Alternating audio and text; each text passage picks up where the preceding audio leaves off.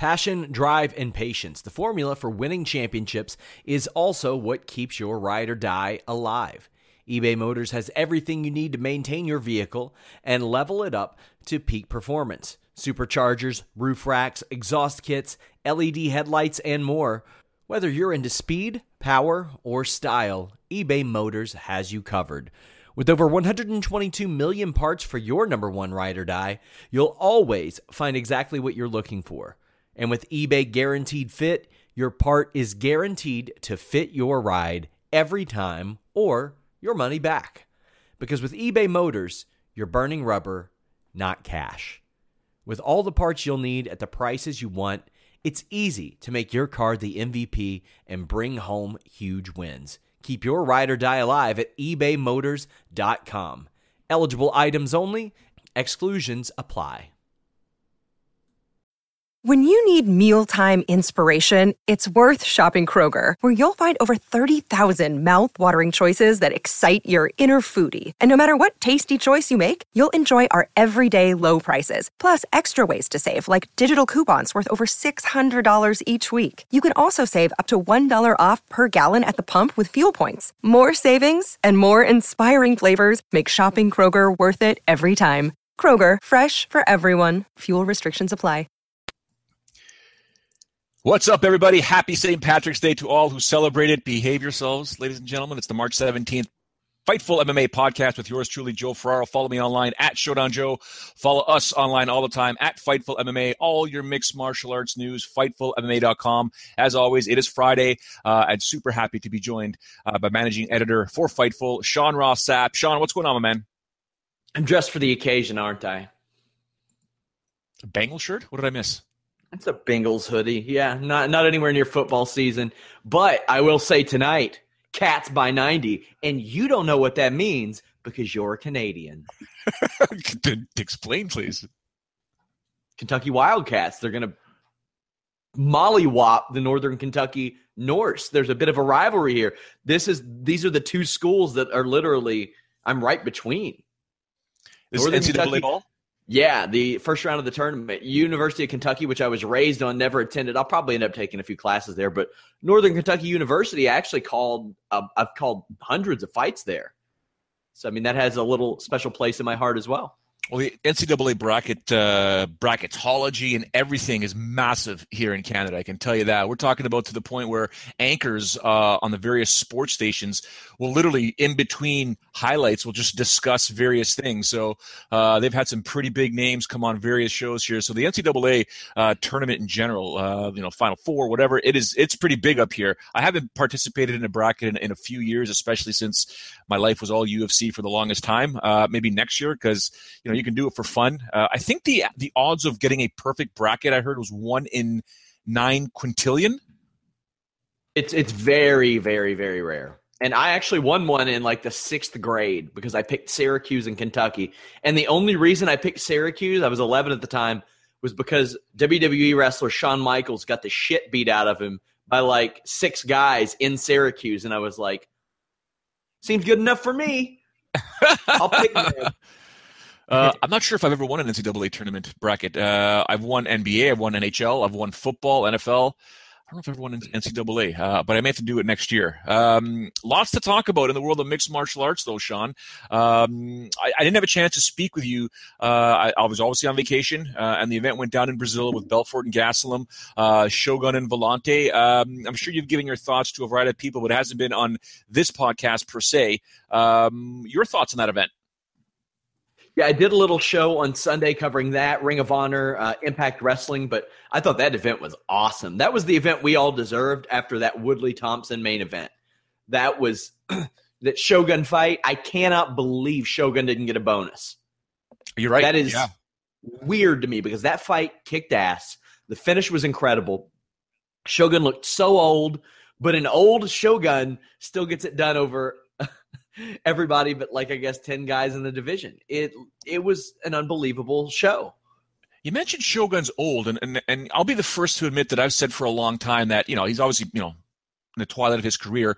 He's on the downswing, but the fact that he did that to John Vellante, and the good thing that I liked about Shogun in this fight was he was very protective. He was methodical. I wouldn't say he was overly slow, but he was very methodical. Anytime he was too close to danger, he did have his hands up. Anytime Vellante would get too aggressive, the hands would go back up, protecting his jaw, protecting his ear, protecting his chin, and he was just patient. And he did a fantastic job, and he was able to do it. I mean, it's funny because before the bout or before the event, Vitor Belfort had talked about a League of Legends, and one of the people that came to mind obviously was Shogun. I'd love to see him in that quote-unquote League of Legends or Legends League, whatever you want to call it. But he still looks pretty good. I mean, he's not taking out the likes of Gustafsson or Rumble Johnson in that division, but he's still sort of relevant. I mean, eventually it's going to catch up to him, but I think he looked pretty damn good. Yeah, I thought it was great, especially considering, Ryan Bader seems all but gone now. He was pulled from the rankings. We've said it so many times on this podcast. Like he's a couple accidents away, maybe one accident away from being in there for a title shot. And I thought it was very sweet of the man to say, you know what, I don't deserve it as much as the winner of Gustafsson Teixeira would. Yeah, he deserves it more than Alexander Gustafsson, because Alexander Gustafsson, one, never fights, and two, never wins. He's won 2 fights over the last 3.5 years. So, yeah, I think Shogun deserves it more than Alexander Gustafsson, who over the past few years has just beaten Manoa, and I think he beat Jan Blachowicz in September. Well, I think when you do the math with what happened with Gustafsson, it's not like he the only bad loss was the Rumble loss, right? I mean, he's gone toe-to-toe with John Jones. He's gone toe-to-toe with Daniel Cormier. He's just that, I guess, fence guy. He's the fence guy 3 or 4 that you kind of need to get past almost to get that title shot. He just can't beat those top 2 or 3 guys, but no one can beat him. Well, here's the thing. UFC, this regime especially needs guys like Shogun, and they need guys like Shogun to still win, because he is a bit of a needle mover. He does have some name recognition behind him. They're letting the Kyoji Horiguchis, the Eric Perez's, Lorenz Larkins, who really, they don't sell pay-per-views. I hate to say that, but I mean, and maybe one day they will, but anybody that isn't recognized by the general public, or at least casual MMA fans, they're just letting walk. But they're keeping guys like Shogun and Frankie Edgar around, even though they may be just a little bit past their prime, or in Shogun's case, probably way past it. Sean just mentioned Frankie Edgar. We'll touch on Frankie Edgar a little bit later on the show, because he's got a crazy matchup coming up on this Dallas card, this UFC 211, I believe, Dallas card, which is just incredible. I wish they would have did it for UFC 210 in Buffalo, but that's another story altogether. Edson Barbosa. I mean, actually, we didn't even touch on the main. Let's go to the main event very quickly. Kelvin Gastelum obviously takes over Vitor Belfort. Vitor Belfort, people are throwing up those memes all the time of the dad bod that he has now. And, Elias Theodorou basically called it the TR Tour is gone. He said he's going to fight one more time. And Elias said he's more than happy to be that guy to step in there with Vitor Belfort and to fight him. But Kelvin Gastelum takes him out in quick fashion and then gets his wish. He gets Anderson Silva. So back-to-back, he'll get Vitor Belfort and Anderson Silva, who at one time were the kings of this division, and now here goes Gastelum on this Legends tour, taking these guys out, or he'll try to take out Anderson Silva. He needs to adopt that Legend Killer gimmick. He needs to do it. I mean, it's worked for other. I mean, Chael Sonnen ripped off pro wrestlers all the time. There's nothing wrong with Kelvin Gastelum ripping off Randy Orton and taking that thing. If it fits, do it. That's a catchy nickname, and eventually there is some guy who will beat Kelvin Gastelum, who will make his name off of Kelvin Gastelum, sort of, passing the torch situation. He's taking the torch from all these guys. One day, even if it's a lower level guy and a lower level fight, he'll be able to do that as well. He looked impressive, but here's the thing. I didn't think Vitor looked all that terrible. His hand speed was still there. Yeah, yes. 40 years old. Okay, the speed is there. The power is pretty much there. But Father Time, that your chin cannot beat Father Time. Yeah, especially when Father Time's middle initial is R and his last initial is T. So, I mean, I guess that's an uphill battle as well. Hold on. He wants to fight CM Punk, so I got to whip this one out. What's he talking about? Belfort said that? What's he talking about? He wants to fight CM Punk. You better ask Sean Pearson about that next week because you know I'm going to ask Matt Riddle about it. So I can't wait to see those reactions. I missed that headline. He wants to fight CM Punk. What? Yeah. Also, did you miss the headline that Julie Kedzie shit her pants in front of Vladimir Putin? I'm going to go with what is no Alex for 500. Yeah, that'll be up on Fightful.com this weekend. That's a fun story. Is that for real?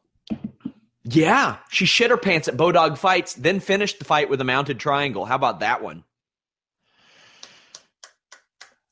I'm not touching it. Vladimir Putin. Am I right? Yeah.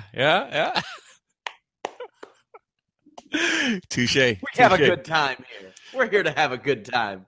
Speaking of guys who could have basically soiled their shorts, Beneil Dariush caught a jumping knee from Edson Barboza, who when he loses, he gets pushed, and that's what Beneil is trying to do.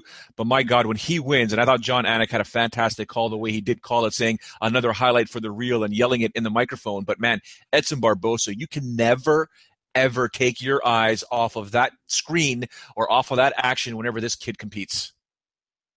His last 3 fights, he's beaten Melendez, Pettis, and Beneil Dariush. That is quite the trio. He's probably my favorite person to watch in the division because a fight is never over with him because he could pull out a spinning wheel kick or a flying knee. He's right up there. I don't think he should be in the title picture. Well, here's the thing.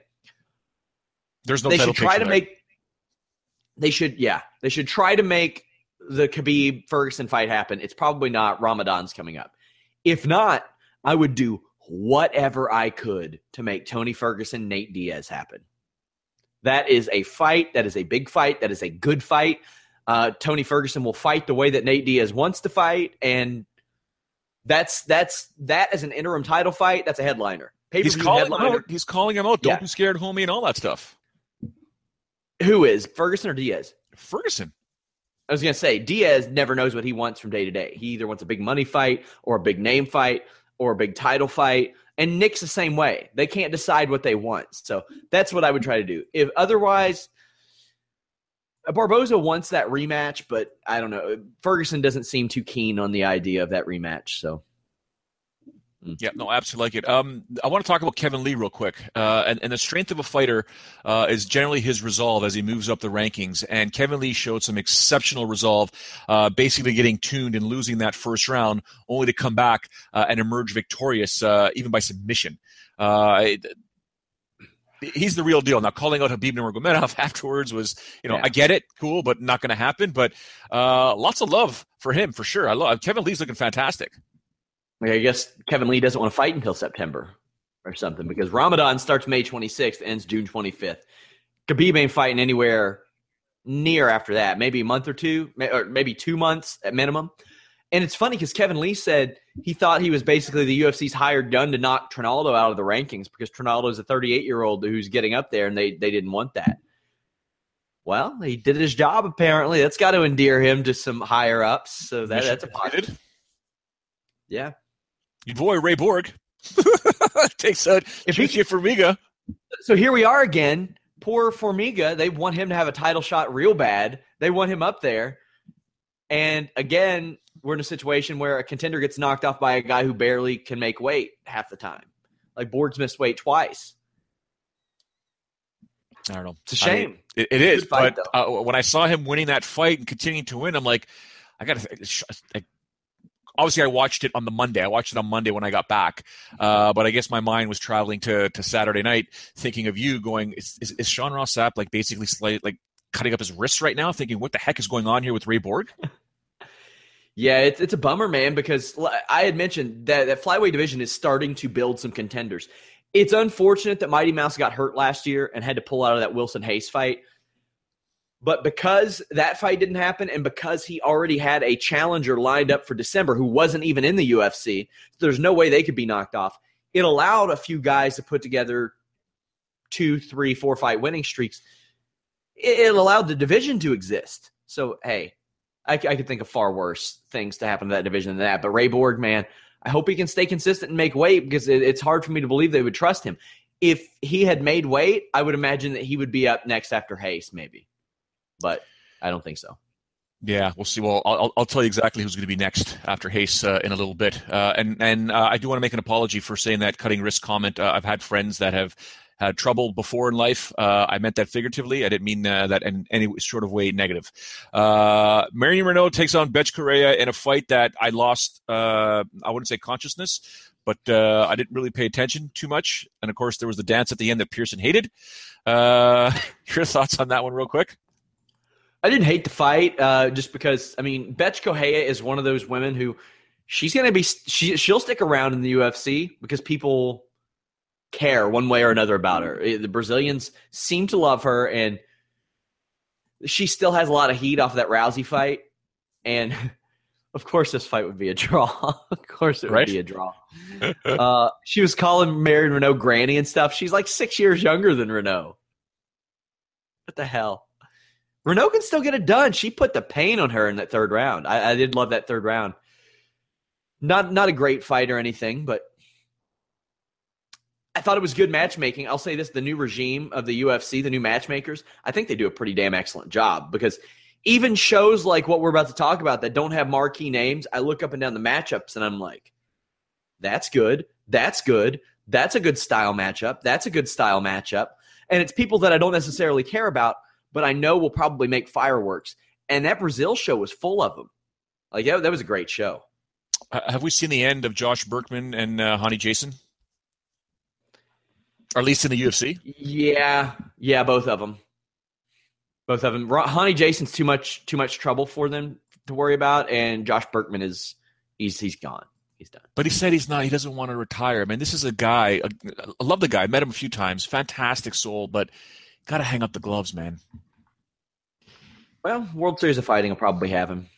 You want to talk about World Series of Fighting? I noticed that on the tweet before we came on live on the air. I saw something with Ray Sifo saying, yeah, you know what? 2017 may not be the year for the World Series of Fighting, but 2018 is going to be fantastic. Dude, it's March of 2017. What? Yeah. Didn't they just have an influx of $25 or $50 million in investors? That was about a month ago. Like, what? Yeah. What's happening here? I don't know what's up with them because they can't hold on to anybody. And they got very lucky. Like, they got very lucky that Blagoy Ivanov, I don't know why Bellator let him go. That was stupid. But they got very lucky that the UFC didn't pick him up.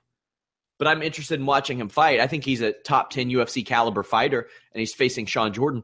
They got lucky that for some reason UFC didn't want Andre Harrison. I get the feeling that they were willing to pay him championship money, at least for them. And the UFC was like, well, nobody knows you, so we're not going to pay you that. Because that seems to be their new regime. Unless you make your big name elsewhere, they're like, well, then we're going to pay you an entry fee. It's weird. Weird the situation we're in.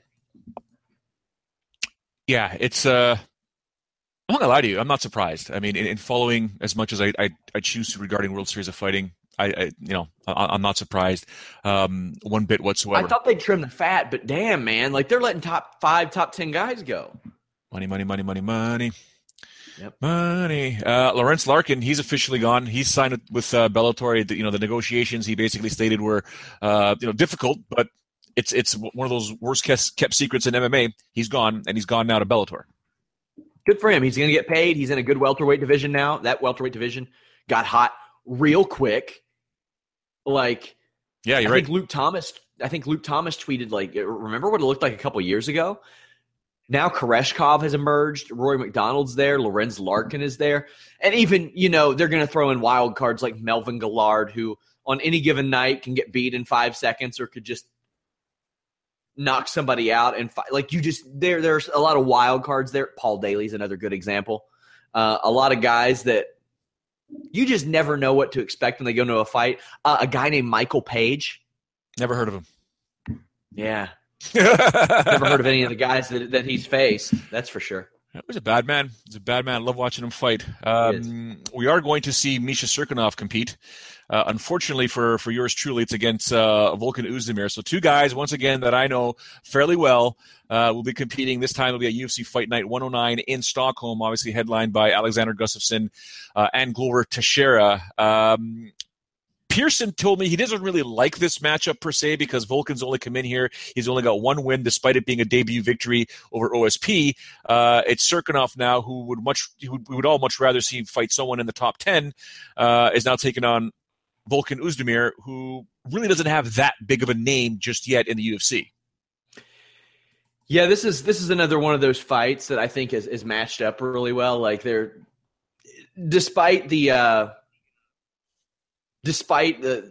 disparities you mentioned, I like that. Sorry, I lost my train of thought for a second. Jesus. Cirkunov, Oezdemir. Yeah, Cirkunov. So Cirkunov is a bright spot of this new regime. The fact that they were able to bring him back. Correct. Or that they did bring him back, or whatever the situation is. I know that he detailed the situation, and we'll have that on Fightful.com. But he's a guy that I thought they were just going to let walk, that I thought that they were just going to let go away. And it seems like he probably did come back on their terms, which isn't that promising. But, I mean, this MMA Fighters Association is nowhere near, like, really off the ground, but they need something. They need something to prevent things like this from happening. But I wonder if the UFC would just be happy to have a bunch of scrubs fighting for them. Yeah, well, Misha represents himself, which is a bit of a problem, in my opinion, as is. But he's had some bad luck with management in the past, so he's chosen to represent himself. But there's no doubt in my mind when negotiations break off and eventually you go back. Negotiations break off. You do have other options, but then you go back to the original source. I would say 9 times out of 10, you've bowed down a fair amount and taken whatever the other company had, or whatever the original party has offered you. Maybe if they'd gone a little bit higher, but probably not what you originally wanted. So nonetheless, he is back in the UFC, which is fantastic, and he can have a pretty good run if he takes the right matchups, markets himself correctly. He could be a damager in this division. No ifs, ands, or buts. Your boy Cain Velasquez, though, posts a message to his Facebook, or at least to his fans, saying, "I don't have a definitive timeline upon my return. Surgery went well in January. I've been out for a bit, been quiet for a bit, but just to let you know, things are going good. I'm paying attention to a couple of matchups, and I'm looking forward to returning, but I don't know when." Now, here's a guy, in my opinion, that at one point was being considered as the potential to go down as the greatest heavyweight of all time, surpassing Fedor or surpassing other guys. I don't think it's ever going to happen. This guy's body just can't. This is the story of the one.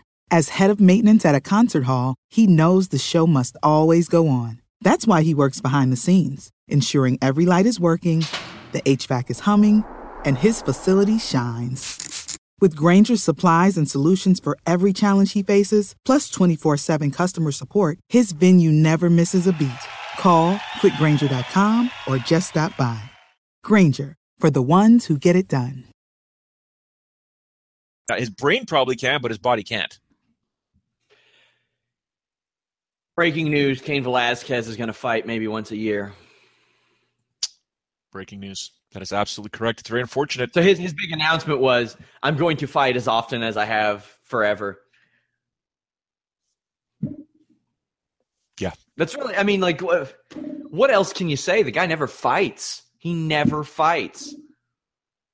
It's going to be sad looking back at his career, 10 or 5 years from now, 10 years from now, and be like, he's one of those guys that I'll always have. I've got this like little box in my head called the what if, or what could have been, or what should have been. I mean, Carlos Newton will always come to mind as a proud Canadian. It's just so many guys that are always what ifs, could have beens, and stuff like that. I think he was the heavyweight champion of the world. Don't get me wrong, but there's so much more that could have been done with his career. And I think by the time we go back and we look at it, it's going to be sadder than happier.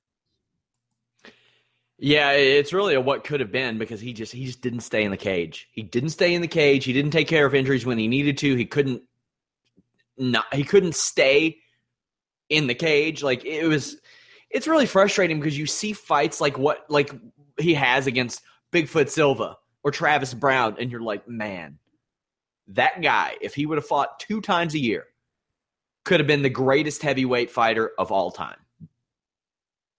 I want to ask you a quick question about rankings, because Pearson kind of came up with a thought. We were discussing rankings. He disagrees with the analogy that many people have, including yours truly. It's something that I kind of looked at, where if the number 3 loses to the number 7, I consider ranking spots pretty much as a belt. If you're number 3, you hold that belt. If you lose it to the number 7, I could understand the number 7 going up to number 3 and you being moved down, but then it's not fair to number 4, 5, and 6. And it's there's no perfect system.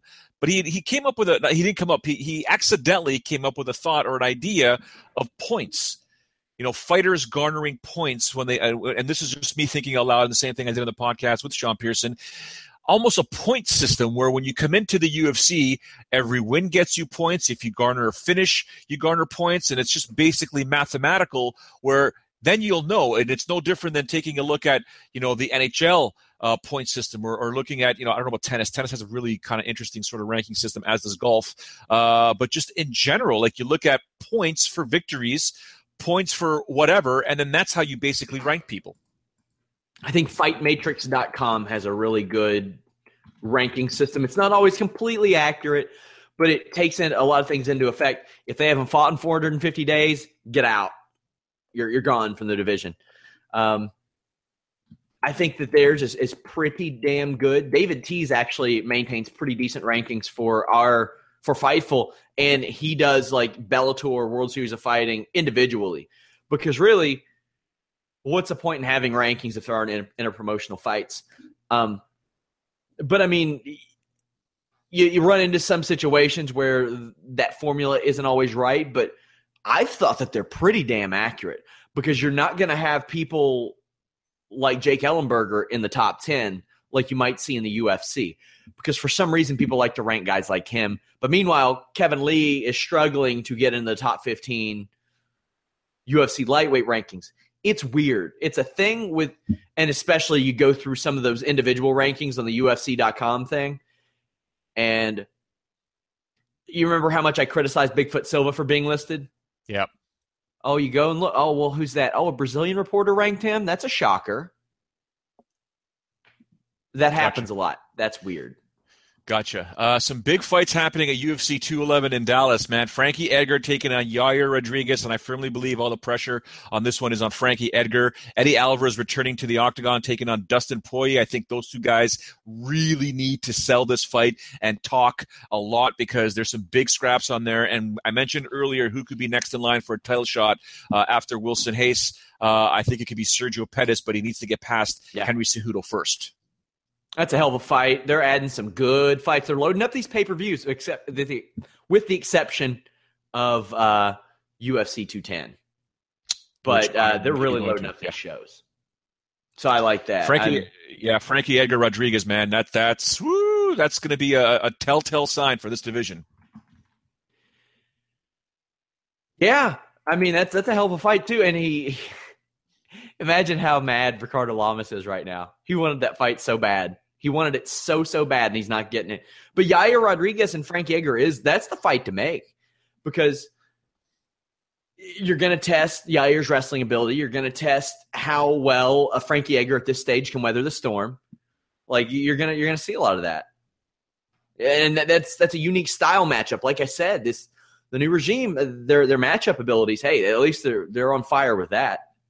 Yeah, the Texas State Athletic Commission is one of those commissions that many people kind of laugh at. Buck, I'd say it's one of the worst in the United States. It's not the worst, but people do mock it. Arguably the best, in my opinion, love them or hate them, is the California State Athletic Commission, who officially put forth 20% of your show money will be removed and taken away from you if you miss weight. And if you win, 20% will also be taken away from your bonus. That's 40% of your potential money, your earnings, if you miss weight. You like this? Well, I mean, it's still 20%. It's just they take it out of your winnings too.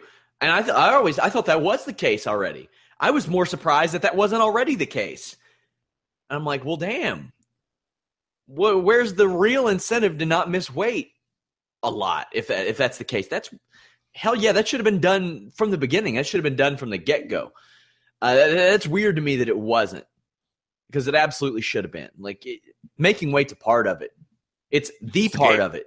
You agreed to be 170 pounds. You agreed to be 145. Yeah. This should have happened a long time ago, Joe. Why? I was shocked to find out that wasn't the case already. I just assumed. I hadn't really. I was like, oh, of course, that's how it would be done. Nope, apparently not. Well, speaking of things that should be done, hopefully will get done, it's getting closer and closer and closer. And you and I and other guests on this podcast have discussed it at length. And I brought it up a while ago that, Dana White offering Conor McGregor and Floyd Mayweather like $25 million was a sign to me right then and there. They're in on this. They want in. They want to make money off this. They realize that it's likely going to happen. And then Dana shows up on Conan's show and basically says, yes, this fight's going to happen, but there are a lot of people, a lot of egos involved. Obviously, Conor and Floyd. Their people are involved. Obviously, a distribution deal needs to be taken care of. A venue needs to be selected. This thing could be happening, and it might happen in June, but there's a lot of issues that still need to take place. Can you believe this thing might actually take place now? I don't think it'll happen in June, like T-Mobile Arena reserving a thing. I don't think it'll happen in June. It's awfully close to McGregor having his kid, although I'm pretty sure his girlfriend would be like, you know what? If you make $75 million or something ridiculous like that, I'll be okay. Right. I'll be just fine. Right? Yeah, I think she's smart enough to understand that as well. I would be shocked if it happened in June, but if it does, good. That's the sooner we can see him in the octagon. Now, if I'm Conor McGregor, there's a few things I do to set this up.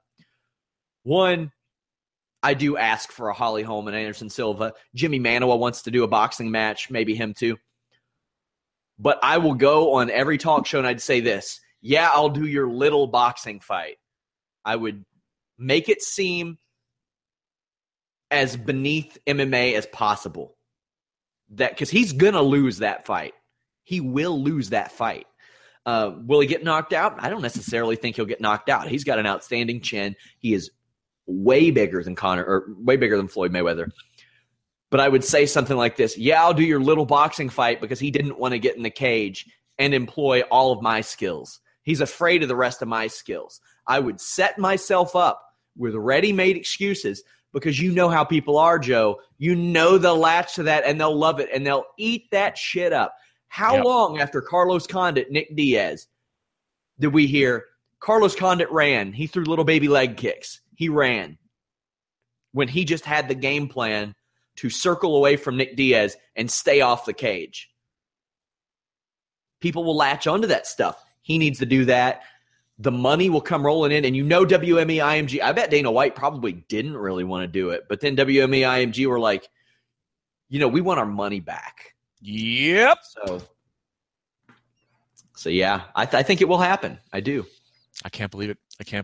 And this it'll do just ridiculous numbers. So hey, maybe after that Mayweather can finally fight Rousey. Oh God. That ain't gonna happen. But all right, gotcha. You mentioned Jimmy. Here we go. Hold on. Yep. This is the discussion me and Jimmy had. If the fight started in clinch range, collar and elbow tie up, Mayweather versus Rousey, who wins that fight? Rousey. I think so too. If Rousey gets a hold of it, doesn't matter if you're a man or a woman. If Rousey gets a hold of you, you're gonna go flying. Yeah, it's the only thing is closing that distance, which she couldn't do against Nunes. So, yeah, sorry. Allow me to preface that. Anyone that, other than someone that's a trained mixed martial artist that understands the clinch game from a mixed martial arts perspective, not just a striking perspective. If you've never trained it and you don't know what it's like to have a judoka get a hold of you. I mean, I've trained at length with judokas. One specifically, a very close friend of Pearson and I is Justin Bruckman, who's got a fantastic school just east of where I live. Gets a hold of you like you're airborne. No ifs, ands, or buts, and it doesn't matter how he wants to do it. It's going to happen. And if Ronda Rousey, who was an Olympic-level judoka, gets a hold of Floyd Mayweather, I'm sorry, airborne, bud. Air money. Yep. You're going flying. So you mentioned Jimmy Manuwa. He's headlining the show this Saturday in London, which will be taking place here in the afternoon. So good for the peeps out there that can get a UFC show at a correct time, what we're used to here. But it'll be an afternoon show for us. He's taking on Corey Anderson. Jimmy Manuwa, when he decides to haul ass, hauls ass. Corey Anderson is a game opponent, but I'm leaning towards Jimmy in that one. Looking at the odds, though, I don't know if people have seen my article on Fightful MMA.com. Jimmy Manuwa. It'll be up tonight. It'll be up tonight. So the odds are very close, which generally means this thing could go the distance. Wouldn't surprise me if it does, but if someone's going to win, I'm going to lean towards Jimmy via TKO or KO because this guy packs some power in his punches. Oh, he packs punches in his feet, too, and he's like a shark. I love how he'll go to the body with that left hook, and then as soon as people react, he's like a shark, man. Like, as soon as he sees somebody flinch or tuck their elbow or anything that indicates that their body is hurt, he goes crazy. And he doesn't go wild, but he goes crazy. And it seems like he's gotten bigger, like over his last few camps. Like he was already big, and now he's gotten bigger. Another thing that I like that I think he'll be able to employ in this fight is he has a really nice underhook that he switches to, like, not a guillotine, but to feign a guillotine whenever somebody tries to take him down. And what he does with that is he doesn't really care about the guillotine. He's just doing that to stand you back up, to get your posture, and then to get you back on the feet. He better hope that it's really effective because Anderson has like really awesome level changes and double legs especially. And here's my concern, Joe. When Anderson gets one of those double legs, he sweeps that body, and he does it as good as anybody in MMA, where he sweeps the body to where he ends up in side control. And when he gets in side control, his weight is really great, especially if he can get you up against the cage and you're trying to work your way up. It looks like he almost prefers that, and you can tell how much he's benefited from that Mark Henry training since The Ultimate Fighter. Yeah, that's very true. Absolutely correct. I like this fight, and I'm definitely looking forward to it. But I do like one not other a main fight. event, but it is a good fight. Yeah, well, the one fight I am looking forward to a little bit more than this one is Gunnar Nelson against Alan Jouban. Now, I know Gunnar Nelson is a heavy favorite in this fight, and I'm not going to count out Alan Jouban to surprise and shock landing one of those punches or kicks because this guy puts the pressure on. But Gunnar Nelson has this ability to close range, take a bit of a beating, and some way, somehow get these fights down to the ground. And when they do get down to the ground, very good chance it's ugly for his opponent. He's got 15 minutes to work with. If he gets any of these, and if he gets Allen down early within a round, or at least past or before the midway point, buddy, I think it's going to be a dark night for Allen. Yeah, Gunnar Nelson is always an enigma when you're facing him because he has that awkward stance and he's really patient, which, most guys with that awkward stance kind of are. It seems to be a pretty fair generalization. He hops in and he goes in for a power shot, but it's always a quick power shot, and he uses that to set up the clinch. And one thing that you'll notice, he sets up his choke like this all the time. He works for a mount almost to a fault. He keeps his posture really low and his base out wide. That way people can't sweep him, or that way it's more difficult to sweep him. He'll wait for a shrimp or some kind of movement, and then as soon as he gets that, he takes your back, he applies the body triangle, he sinks in that choke. It's like clockwork. So, I mean, like that's something that Jouban has to watch out for. Jouban has those really good elbows. I like how he sets up his kick with a two-punch combo. Like, he's really good at that.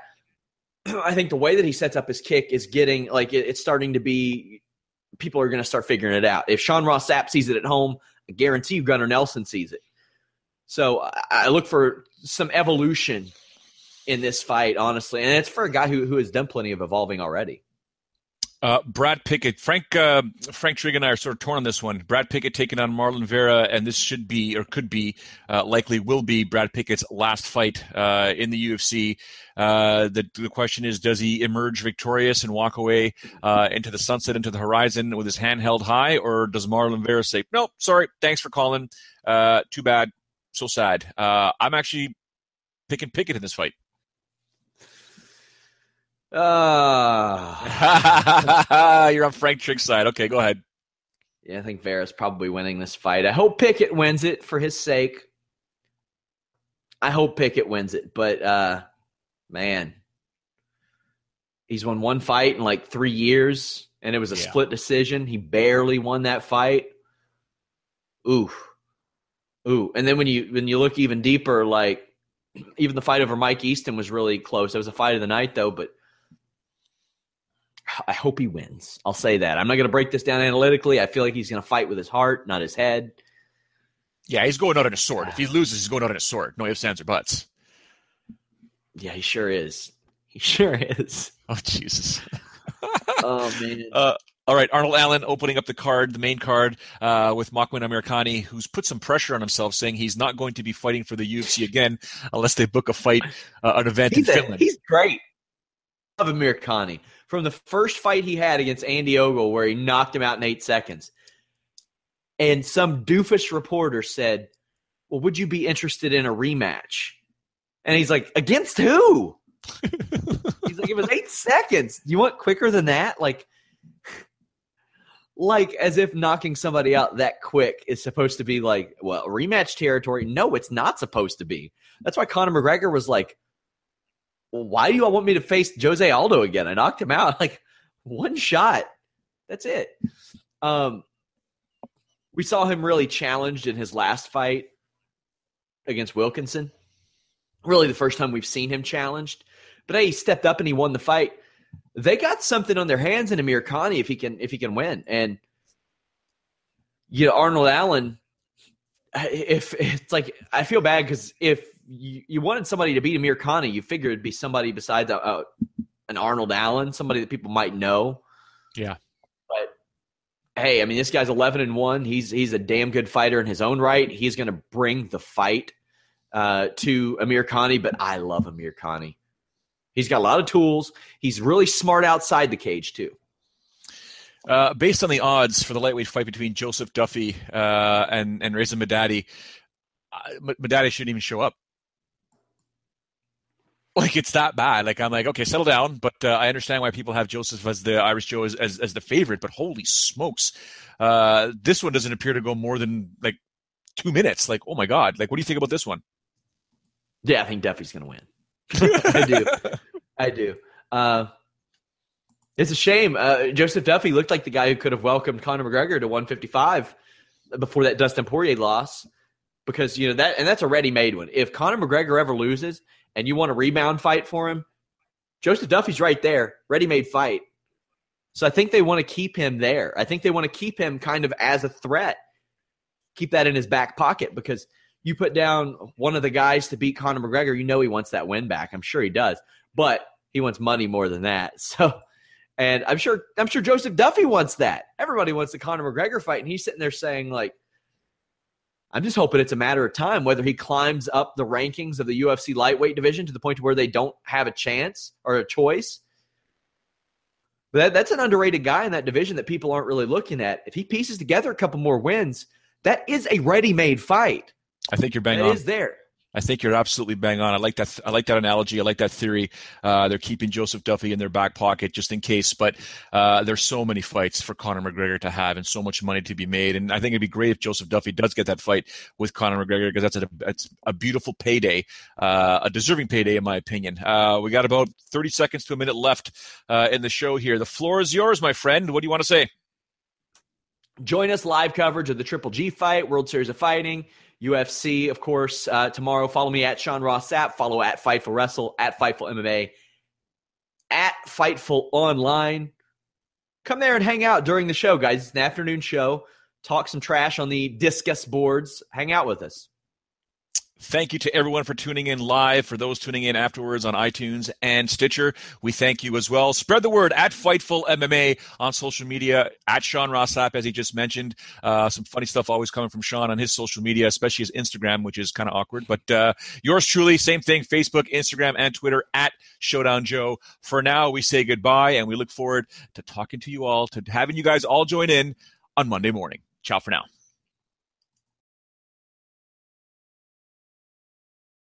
Save big on your Memorial Day barbecue, all in the Kroger app. Get 3-pound rolls of juicy 80% lean ground beef for $3.49 a pound with a digital coupon. Then get select varieties of flavorful Powerade, Body Armor Super Drink, or Arizona tea for 77 cents each, all with your card. Shop these deals at your local Kroger today, or tap the screen now to download the Kroger app to save big today. Kroger, fresh for everyone. Prices and product availability subject to change. Restrictions apply. See site for details.